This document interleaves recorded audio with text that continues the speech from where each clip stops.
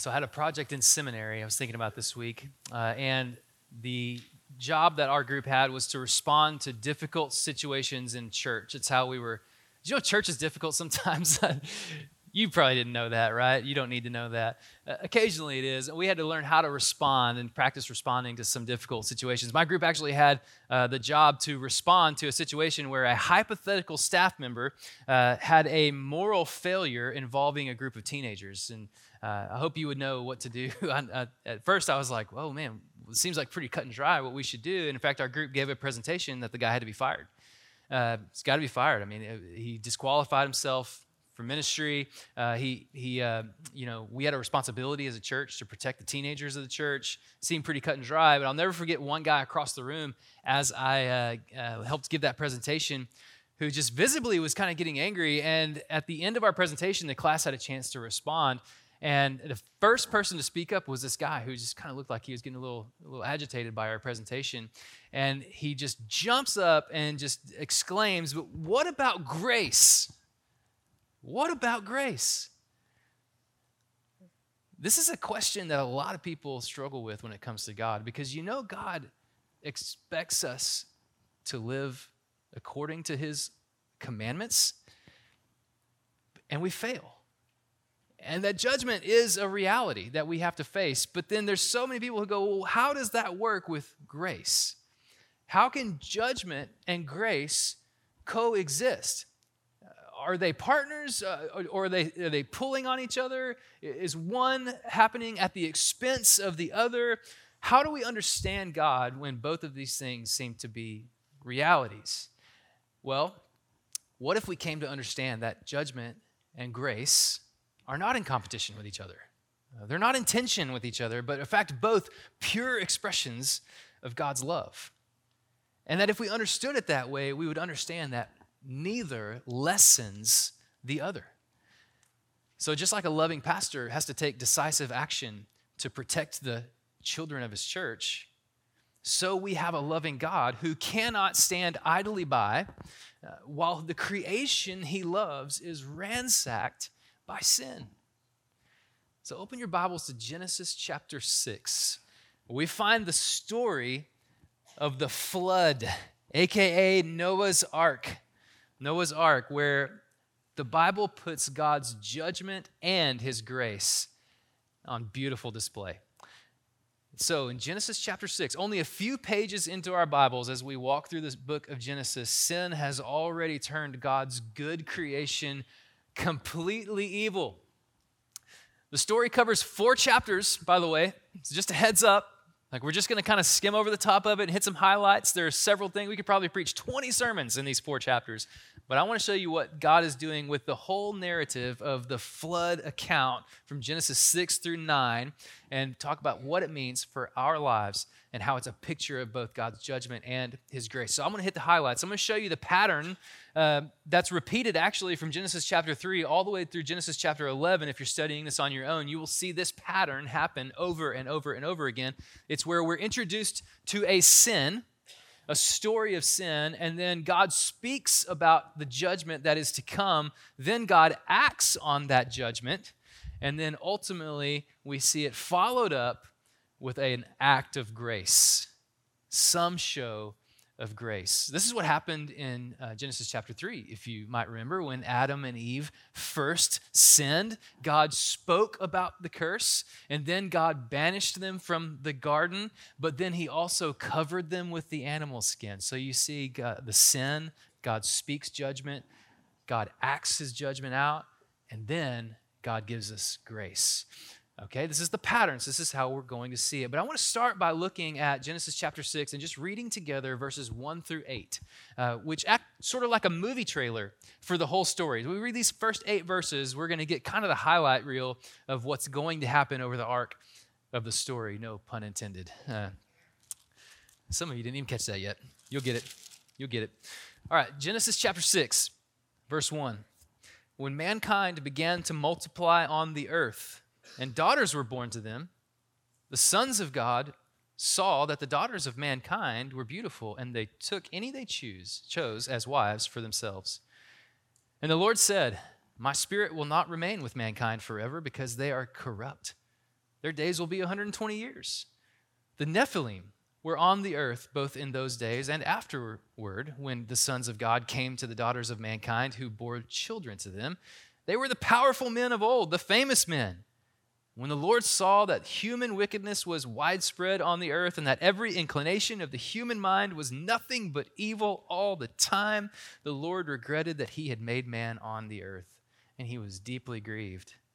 Then the Lord said, I will wipe mankind, whom I created, off the face of the earth, together with the animals, creatures that crawl, and birds of the sky, for I regret that I made them. Noah, however, found favor with the Lord. The movie trailer. You ready for the movie? Actually, kind of what I would do is I go, hey, let's go back to the beginning of that trailer because there was some weird stuff there at the beginning, right? Did you catch that? The sons of God, the daughters of men, the Nephilim, the powerful men of old. Maybe you just glossed right over it, but if we could just admit, this is one of the strangest 4 verses in the Bible in the beginning of Genesis chapter 6. And so I just want to hit a highlight there and show you maybe what's happening here is that first of all, God sees sin. God sees sin. Yeah, the first 4 verses are strange. We had to understand who are these people? Who are the sons of God? Who are the daughters of men? Ultimately, who are their offspring? The Nephilim. People have suggested that they are men from the line of Seth, which we saw in chapter 5, the hopeful lineage of Seth, who was Adam's 3rd son. Some have said that they intermarried with women from the line of Cain. You remember the evil line of Cain from chapter 4, and that's how we get all of humanity being corrupted. Others have said that the sons of God are fallen angels that are now procreating with humans. And then every theory that you can imagine in between those two are presented for us as options. You can form an opinion with Scripture about the identity of these figures, but the intention of Genesis is undisputed. That regardless of who these people are, what Genesis is doing is showing us an example of how sin had turned everyone on earth completely evil, which then invited God's judgment, the subsequent aspect of the story. Now, the Nephilim, who were these kind of superhuman warrior giants, if you read some other parts of Scripture and kind of collect some ideas about who these people were, they were powerful, they were famous. Here's what I want you to hear from this, that they were attempting to be like God. This was the movement of their life, was gaining power in an attempt to be like God, which we learned from Adam and Eve's first sin, that all sin is an attempt to be autonomous from God and to become like God for ourselves. Just like Eve saw that the fruit of the tree of the knowledge of good and evil was good and beautiful, and then she took of the fruit of the tree, the sons of God saw the daughters of men as good and beautiful and took for themselves as many as they wanted. It's a stark contrast to the creation story of Genesis 1, which, if you remember, each day of creation, God saw that it was good. But here we see in chapter 6, verse 5, after being introduced to these people and this idea that the whole earth is corrupted, in Genesis chapter 6, verse 5, it now tells us that God saw evil. And then God repeats this sentiment directly to Noah. Look in chapter 6, just a few verses after we stopped a minute ago, verse 11, it says, now the earth was corrupt in God's sight, and the earth was filled with wickedness. God saw how corrupt the earth was, for every creature had corrupted its way on earth. Then God said to Noah, I've decided to put an end to every creature. The earth is filled with wickedness because of them. Therefore, I'm going to destroy. So the whole earth is corrupted because humans filled it with evil. You remember the blessing of Genesis chapter 1, verse 28, when God created humans in his image and then blessed them with this blessing to multiply and to fill the earth and to subdue it? Genesis chapter 6 is showing us how humans have rejected that blessing and instead filled the earth with rebellion rather than obedience. So you see the picture, the story that Genesis is painting for us here, all inviting God's judgment because humans were destroying God's good creation. So how is God going to respond? Well, look at verse 6 and 7 of chapter 6. It's repeated twice. God regretted making man. God regretted. How does God regret? Well, God, who had cursed Adam and Eve with the burden of pain because of sin, if you remember the curse in chapter 3, the labor pains that Eve would have to go through, the labor pains that Adam would have to go through as he worked the ground for food, God cursed them with these pains, but now also was having to himself bear a burden of pain as he watched his creation self-destruct. Since he referenced creation of man, we look at the account of creation in chapter 2. There's a really interesting, just striking similarity in the Hebrew that I just want to draw your attention to. In chapter 2, verse 7, it says that God formed man out of the dust of the earth. And that word formed is the Hebrew word yasar. But then in chapter 6, verse 5, you know how everybody's evil all the time? It says that the inclination of man is evil, corruption. That word inclination is kin to the word yasar. It's the word yeser. You hear that? The similarity there? What's that mean? Here's how I would say it, that just as God intentionally brought man into existence, now the story is painted for us that man is now bent on erasing God from existence.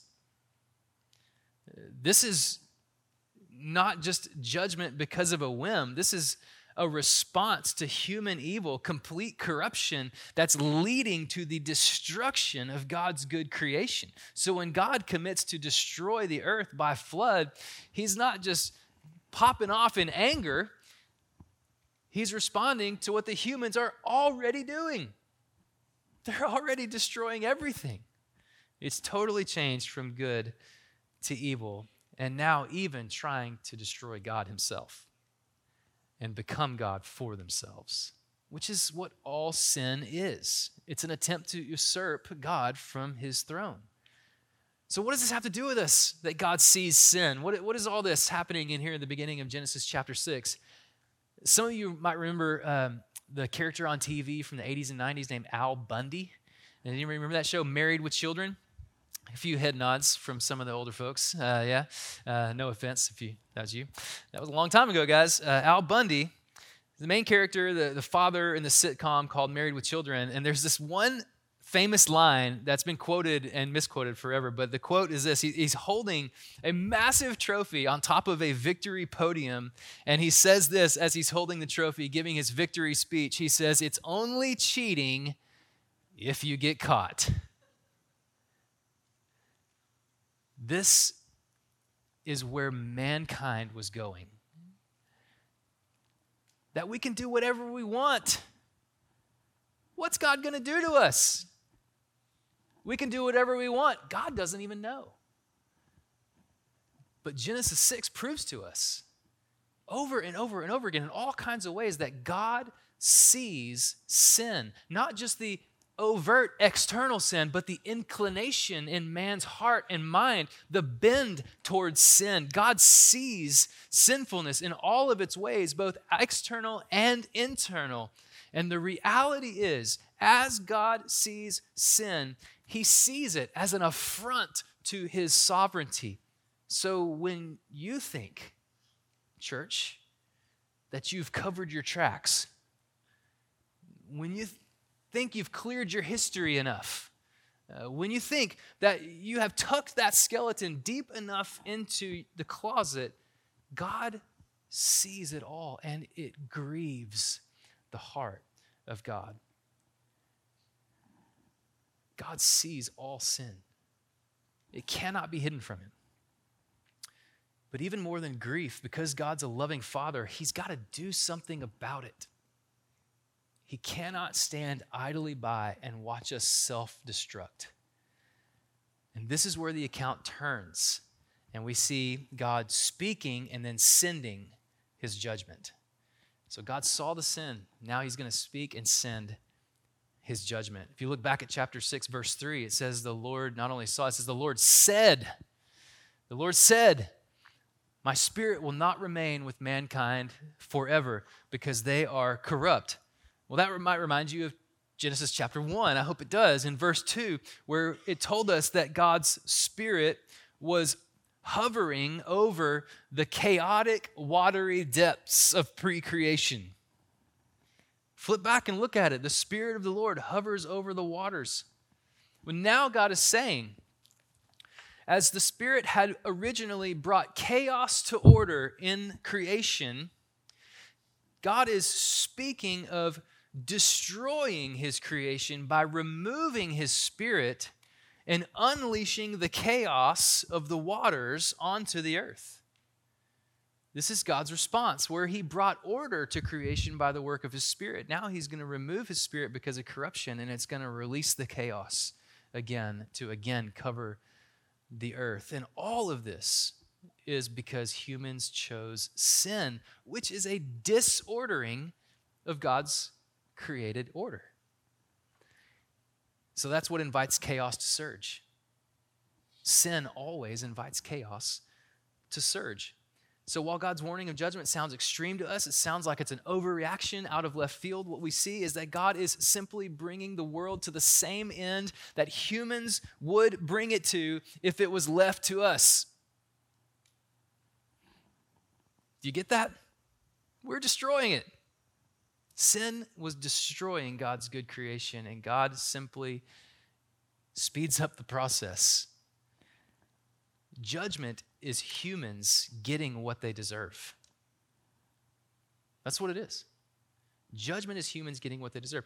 Trimper Longman, one of the commentators on this passage, he says that the flood story is a vivid picture of the truth from Romans chapter 6, verse 23, all the way in our New Testament, which says the wages of sin is death. The wages of sin is death. What does sin earn us? What's the common result? Death. This is where it goes. And so death is exactly what happens when God sends his judgment. He sends the flood. So think about this. If God gave life through creation, the flood of death is a form of uncreation, or what some have called decreation. It's the first act of uncreation, by the way, as we're looking at this in chapter 7, is in the instructions to Noah to build an ark of gopher wood. So the first act of uncreation is chop down the trees. Trees, if you remember, played a massive role in Genesis chapters 2 and 3, and now they're being cut down. Then we see as the waters surging in chapter 7, verses 17 through 20. If you're looking at it with me in the scripture there, you can see the waters surging and then covering the land, which originally the land had been placed there to separate the waters, if you remember from Genesis chapter 1, on day 3 of creation. Now they are swallowed up by the waters again. Moving on in chapter 7, verse 21 through 23, you see 3 times that the creatures, those who God had given the breath of life on day 6 of creation, now they are all dying. And that's repeated 3 times to emphasize that death is the certain result. Do you remember chapter 5? We studied the genealogy and the repeated phrase, and he died. I think Pastor Andrew was over here. He actually had you guys saying, and he died, as you read it, which is great because it really drives that point home. Well, here again in the flood account, we're seeing that the result of sin is always death. The wages of sin is death. And the creatures, even the ones that God put his breath of life into at creation, now through this act of uncreation, are dying.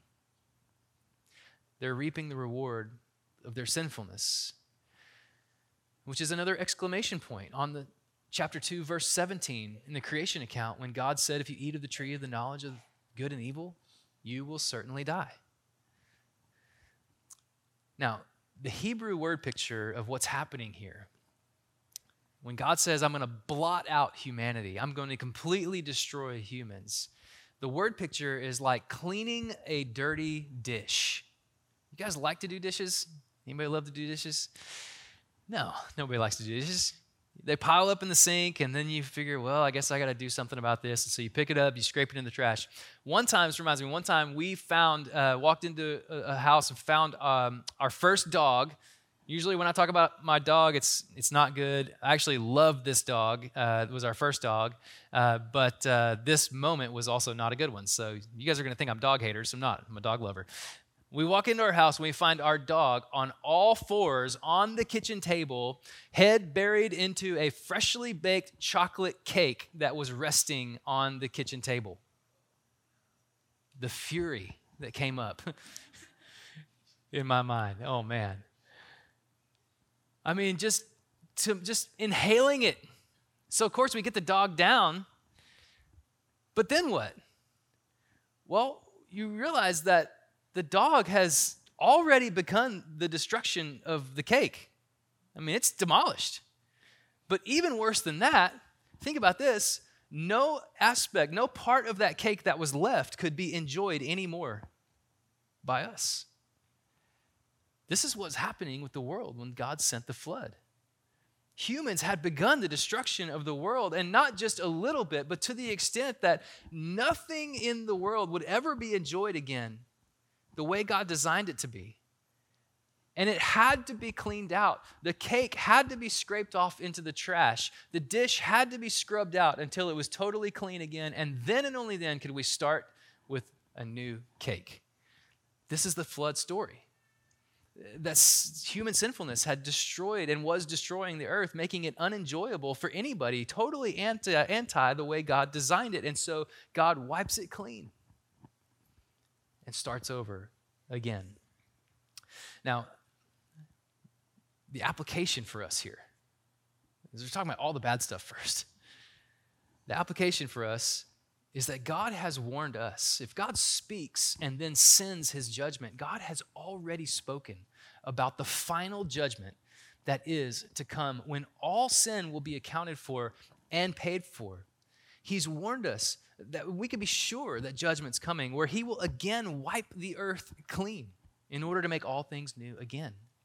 This is going to happen, not by flood, because God will see in a few verses, promises never to flood the earth again, but Peter will tell us in 2 Peter chapter 3 that instead of a flood, it will come again, but this time by fire. And only things that are eternal will survive this fire of judgment. All sin will be paid for, and everything that is created by sin, everything that has sin related to it in any way will be consumed by this fire. Even Jesus reminds his disciples, Luke chapter 17, if you just want to jot that in your note and go back to it here in a little bit, of Noah's story. Jesus brings up Noah. And he says how people pursued their own happiness in the time of Noah. They were eating and they were drinking and they were being given in marriage. Remember the Nephilim. They came from the sons of God and the daughters of men. This is what was happening. And then the flood came. And as they pursued their own happiness, they had no idea that judgment was coming. And Jesus was giving a warning that the same is going to happen again in the future. But this time it will be final. God's judgment will come to remedy sin and to remake creation. And we must be ready. We must be on the lookout. It will happen again. And this is reality. They were pursuing their own happiness. We see that in the sons of God and daughters of men. We see that in Jesus' day. We see it in our day, people pursuing our own happiness without God. Guess what? Sin never leads to a happy fairy tale ending. Sin always leads to death. There is no happily ever after in sin. It will only end in judgment. And this is what makes the story of the flood really difficult, because it does display God's judgment in an extremely vivid way. And what are we supposed to do with that? I mean, most people think, how could a loving God destroy his creation? Well, when you see that creation was destroying itself, God's love for creation is what shines through in the flood story, that he must rescue it from creation. The better question, though, is why would God allow anyone to survive the flood? Why a Noah? I mean, if things were as bad as chapter 6, verse 5 say they were, why would God's creative experiment not just end? I mean, in some ways, wouldn't that be such a cleaner story? If the Bible began in Genesis chapter 1, verse 1, and ended in Genesis chapter 6, verse 7, when it says, he regretted that he made them? Story over? But chapter 6, verse 8 reveals something about God that becomes equally important to the story. And so while we see vividly God's judgment, we've also got to see hand in hand, one not lessening the other, God's grace. So God sees sin, and then God speaks about his judgment. Then he sends his judgment, but he also shows his grace. I want to show you 5 ways in this story that God shows his grace, starting with verse 8 and then reading into verse 9 of chapter 6. It says this in chapter 6, Noah, however, found favor with the Lord. These are the family records of Noah. Noah was a righteous man, blameless among his contemporaries. Noah walked with God. Verse 9 tells us that Noah was the only man, and if you remember from last week, chapter 5, he was the only man like his great-grandfather Enoch who walked with God as a close friend.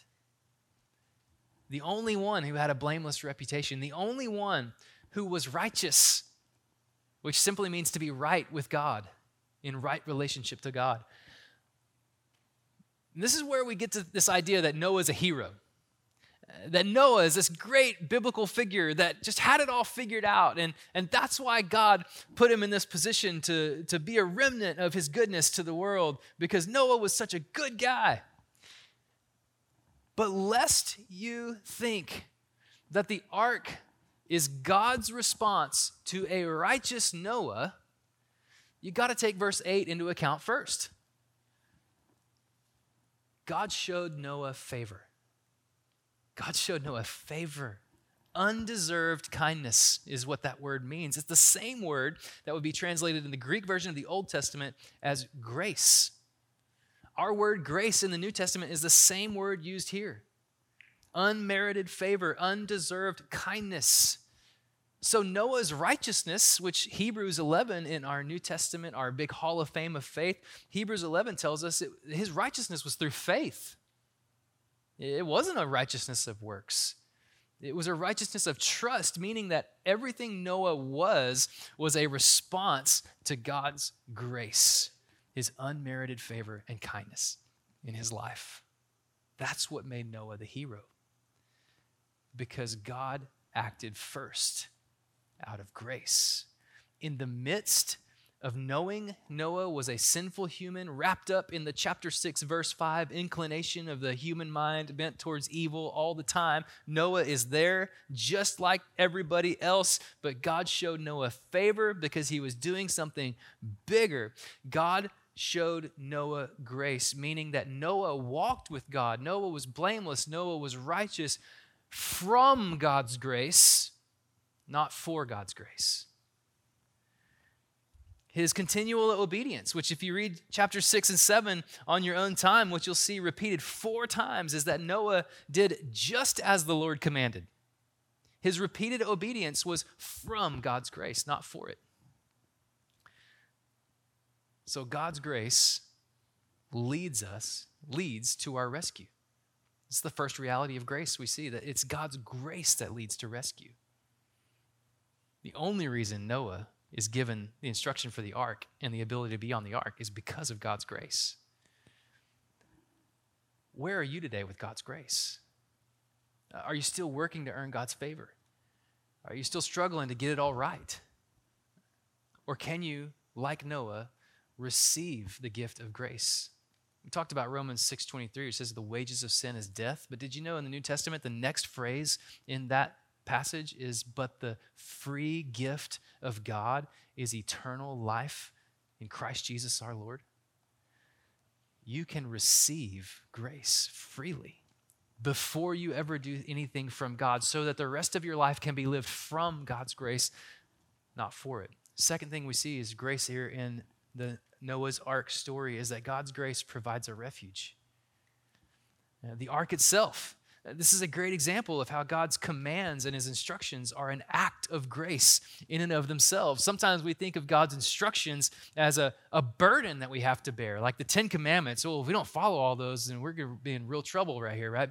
But even just giving the 10 Commandments was an act of grace. If you compare the Israelite culture with the one true God compared to the pagan cultures in their region that they all knew and maybe even had been under the rule of in Egypt as slaves, the Pharaoh god and all of the pagan deities. The pagan deities would give rules, but their rules were burdens to bear that could never be achieved. Sometimes, if they were given, sometimes there were no rules at all. People just had to guess. Am I doing enough to appease the gods? But God, in his kindness, lays out exactly what he expects from his people, and then gives us grace to accomplish those things. So God's grace in and of itself in his commands and instructions. They're in his commands and instructions. So the specific instructions that God gives is to build the first ever boat. And to build it in a way that floats. I mean, this is a miracle in and of itself. There are other stories of floods in other pagan cultures, of worldwide floods. But you know what? If you go read those stories, you'll never find instructions on a boat that floats. It's just an interesting little factoid. There are instructions about boats to survive the flood, but none of the instructions given would ever yield a boat that floats. God's instructions, however, because of his grace, yielded a boat that floats. So you guys who want boats, by the way, or the ones who have boats, you can thank God and his grace to Noah for the development of boats.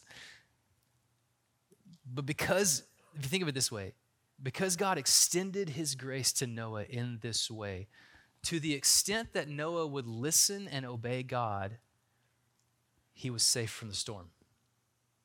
So God's already extended us the kindness and grace of his expectations, his best way to live, the commands for us to follow. So to the extent that we listen and obey God, we will be safe from the storms of life. Is life hitting you hard? Is life tough? Have things surprised you and come out of left field and hit you below the belt? Have you lost everything? Have you lost relationships? Have you struggled through difficulties? All of these are times that lead us generally in our own natural desire to go away from God. But what the story of Noah is telling us is that when life hits us hard, if we run to God, to his commands, and to his instructions, what we will find is that his grace is there all along, and that is where we will find the way to survive any storm of life. So run to God. The most common descriptions of God in all of the Psalms, 150 Psalms, is the word refuge. God is our refuge in times of trouble. He's a refuge for the weak. He's a refuge for the weary, a refuge for the poor, a refuge for the hurting, for the anxious, a refuge for the scared. All of these show up over and over again in the Psalms. But most importantly, God is a refuge in the final judgment that is to come for those who respond to his grace through faith. So God's grace provides a refuge. He did it for Noah in the form of a boat. He does it for you in the form of a Savior, Jesus Christ. Third, God's grace commits to remember. I want to show you this slide that kind of puts, and if you want to grab your phone and take a picture of this is called a chiasm, a chiastic structure. Chi is the Greek letter X. And so you can actually see how it forms the shape of an X with half of it here from chapter 6 to chapter 8. And actually, you could expand this a little bit, but I just wanted to show you this. So if you want to go back to this later and look at it, you can see how everything is a mirror image of itself from top to bottom, all leading to the very center verse of chapter 6 through 9, which is chapter 8, verse 1. God remembers Noah. So in some ways, the author of Genesis is saying, there's all these details, and you can focus on all these details, and it's all good stuff, but the main thing I want you to see, the main lesson I want you to learn about God is that he remembers Noah. God remembers Noah. When you respond to God, to his grace through faith, you entrust yourself to God's ability to keep you and remember you, not your own. This is a way that a lot of people don't live even the Christian life like this.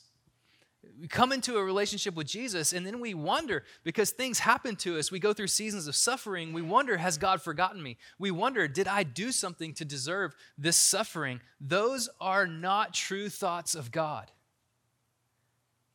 Because when you entrust yourself to his grace through faith, what you're saying is, I entrust my life into God's ability to keep me and remember me, not my own. Meaning, there's nothing I can do to earn God's favor or lose God's favor. He just has shown me unmerited kindness and grace through Jesus Christ. And my response to that grace is faith and faith alone. And that is what leads us to wholeness with God forever. So we ask ourselves, has God forgotten me?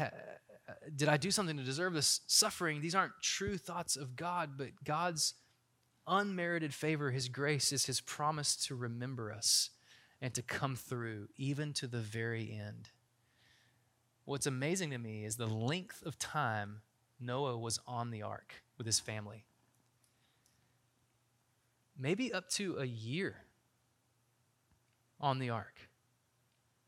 That's a crazy amount of time. And you got to wonder, day in and day out, what's going through his mind as everything around him dies? Will I be next? Will it hold? Did I follow God's instructions closely enough? Did I do something wrong? Yet, chapter 8, verse 1, God remembered Noah. And then we see, remember the uncreation? We see God's grace results in recreation. Recreation. God didn't just wipe the cake pan clean. He baked a new cake.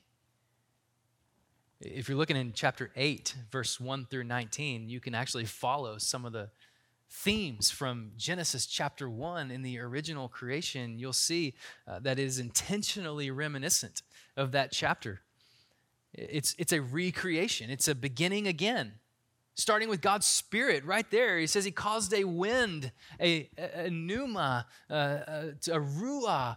This is the Hebrew word of spirit, God's Spirit, the same one that shows up in chapter 1, verse 2. God caused it to pass over the land to begin the process of the waters receding. So again, recreation starts with God's Spirit, just like it did in chapter 1. And then we see these themes repeated, that it was followed then by sky, followed by water, followed by land coming back up through the water as the waters recede. Then we got the sunshine, which continues to dry out the water, evaporating the water. And then we've got birds that are flying. And then we've got humans and animals who are repopulating the earth, ready to repopulate the earth, and being then ultimately blessed by God. This is the story of chapter 8. And then we get to chapter 8, verse 20, and something unique happens. Because we've seen the first 6 days of creation repeated again in Genesis chapter 8. What about day 7? Look with me in chapter 8, verse 20 and 21. It says, Noah then built an altar to the Lord. His first act after coming out of the ark is to build an altar.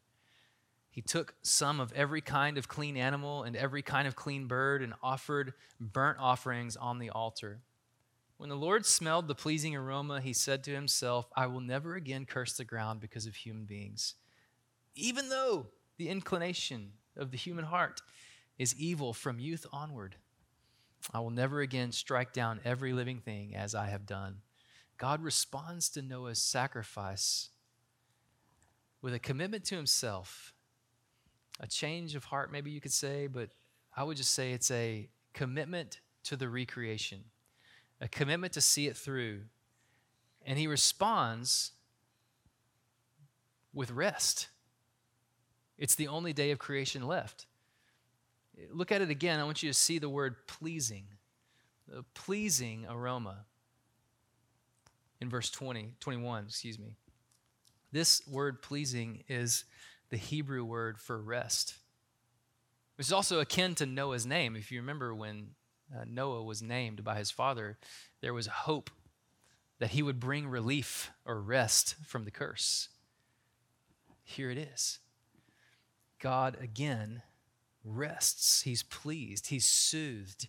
His anger is lessened because he has dealt with sin and recreated something new and good again. And now he is ready to enjoy life with mankind once more.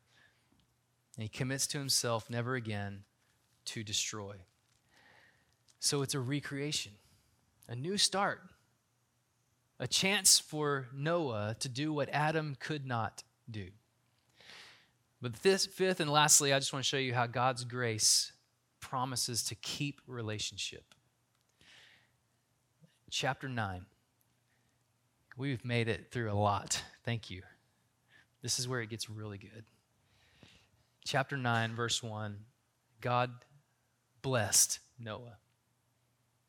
All of Genesis is about the idea that God seeks to bless humanity. And we see it explicit here. God blessed Noah. So here we are, a chance for Noah to do what Adam could not. In fact, if you're following in chapter 9, you see 3 times the phrase repeated, the blessing that came from Genesis chapter 1, that Noah and his sons ought to be fruitful and multiply and fill the earth. So it's saying, here's the recreation, Noah. Here's your chance to get it right. Here's your chance for us to live in harmony forever, to enjoy and delight in creation made new. He even goes as far as to establish a covenant, a union, a partnership with Noah. Look with me at what verse 8 and 9 of chapter 9 say. He says, God said to Noah and his sons with him, understand, I'm establishing my covenant with you, my union, my partnership with you, and your descendants after you, and with every living creature that's with you, birds, livestock, all the wildlife of the earth that are with you, the animals of the earth that came out of the ark. I establish my covenant with you that you'll never again will every creature be wiped out. What God is saying is Noah, I'm even giving you Adam's job to watch over, have dominion over all the animals, to look after them. Adam was cursed to work the ground. Noah, I'm giving you the chance to get back to the original intent to work with the animals. Can Noah accomplish the task? Well, God says, regardless of what Noah does, he is going to keep his promise. In fact, he's going to give Noah a sign of his promise. So verse 12, God says, this is the sign of the covenant I'm making between me and you and every living creature with you, a covenant for all future generations. I've placed my bow in the clouds, and it will be a sign of the covenant between me and the earth. Whenever I form clouds over the earth and the bow appears in the clouds, I will remember my covenant between me and you and all the living creatures. Water will never again become a flood to destroy every creature. The bow will be in the clouds, and I will look at it and remember the permanent covenant between God and all the living creatures on earth. God said to Noah, this is the sign of the covenant that I've established between me and every creature on earth. So God gives a sign of the covenant. Now, here's what's interesting about this particular sign of the covenant. We know it as a rainbow, but the Hebrew word bow is used here as translated straight to bow because the word is not a big, pretty, colorful rainbow as much as we love rainbows. It is definitely the image of a rainbow, but the word means war bow, like bow and arrow. And God says, Noah, because you responded to my grace with your obedience and your righteousness, and we are right together, and then you came off the ark, your sacrifice was pleasing to me, I can rest in this relationship. I'm going to commit for now on a permanent covenant union partnership with you, that this new creation will be something I never again destroy by flood. And here's my sign to you, is I'm taking my war bow, my judgment bow, and I'm hanging it up. I'm done with it. I'm setting it down. But did you notice the shape? You think about the shape of a rainbow? Where is it aiming? It's aiming toward God. Several people have pointed out that this is, not necessarily, it's not given to us in Genesis that this is what God is doing, but it makes sense to us in the whole story of Scripture. that God, like he says, after he receives the pleasing aroma of Noah's sacrifice, that he knows and understands that the heart of man is still inclined towards sin from youth onward. He knows that Noah is not perfect. He knows Noah cannot fulfill what Adam was supposed to fill. So it's like a family lineage, right? It's a heritage of sin. Noah's not going to be able to do it either. But instead of saying, I'm going to reserve my judgment bow toward humanity and wipe you out all again, he says, I'm going to hang it up. And instead, judgment is still going to happen, but it's not going to be aimed at humans. I'm going to aim it at myself because I am the only one that can withstand the judgment and wrath for sin. And then the story goes that God provided a new and better Adam, a new and better Noah, one who was not unfaithful to the covenant, one who perfectly fulfilled all of God's righteous decrees and commands, one who would not just pass through the waters of judgment, would actually submit to death willingly, being buried, and then 3 days later proving his power over death by being raised from the dead. Who are we talking about? We're talking about Noah's son Shem. 65 generations later, according to Luke chapter 3, a man named Jesus Christ, who the Bible says is the Son of God. God himself come to earth to take on the judgment for sin himself, something we could never do on our own. So Jesus is the better Noah. Jesus is the better Adam. And Jesus is the only one who can take the flood of God's judgment on himself. And he did it at the cross. So instead of the one being saved while the many face judgment, now we have the one facing judgment for all so the many might be saved. This is the story of Noah's ark. The ark, which only had room for some, replaced by Jesus Christ himself, who has room for all. Whoever would respond to this grace of God through faith, Jesus has room for you and would gladly welcome you in to be your refuge from God's judgment, to protect you forever, to give you eternal life with God through the forgiveness of your sin. This is good news. You respond by faith. We've talked about this all along. Do you know faith is more than just mental agreement? Faith, just like Noah entering the ark, faith is a union, entering a union with Christ.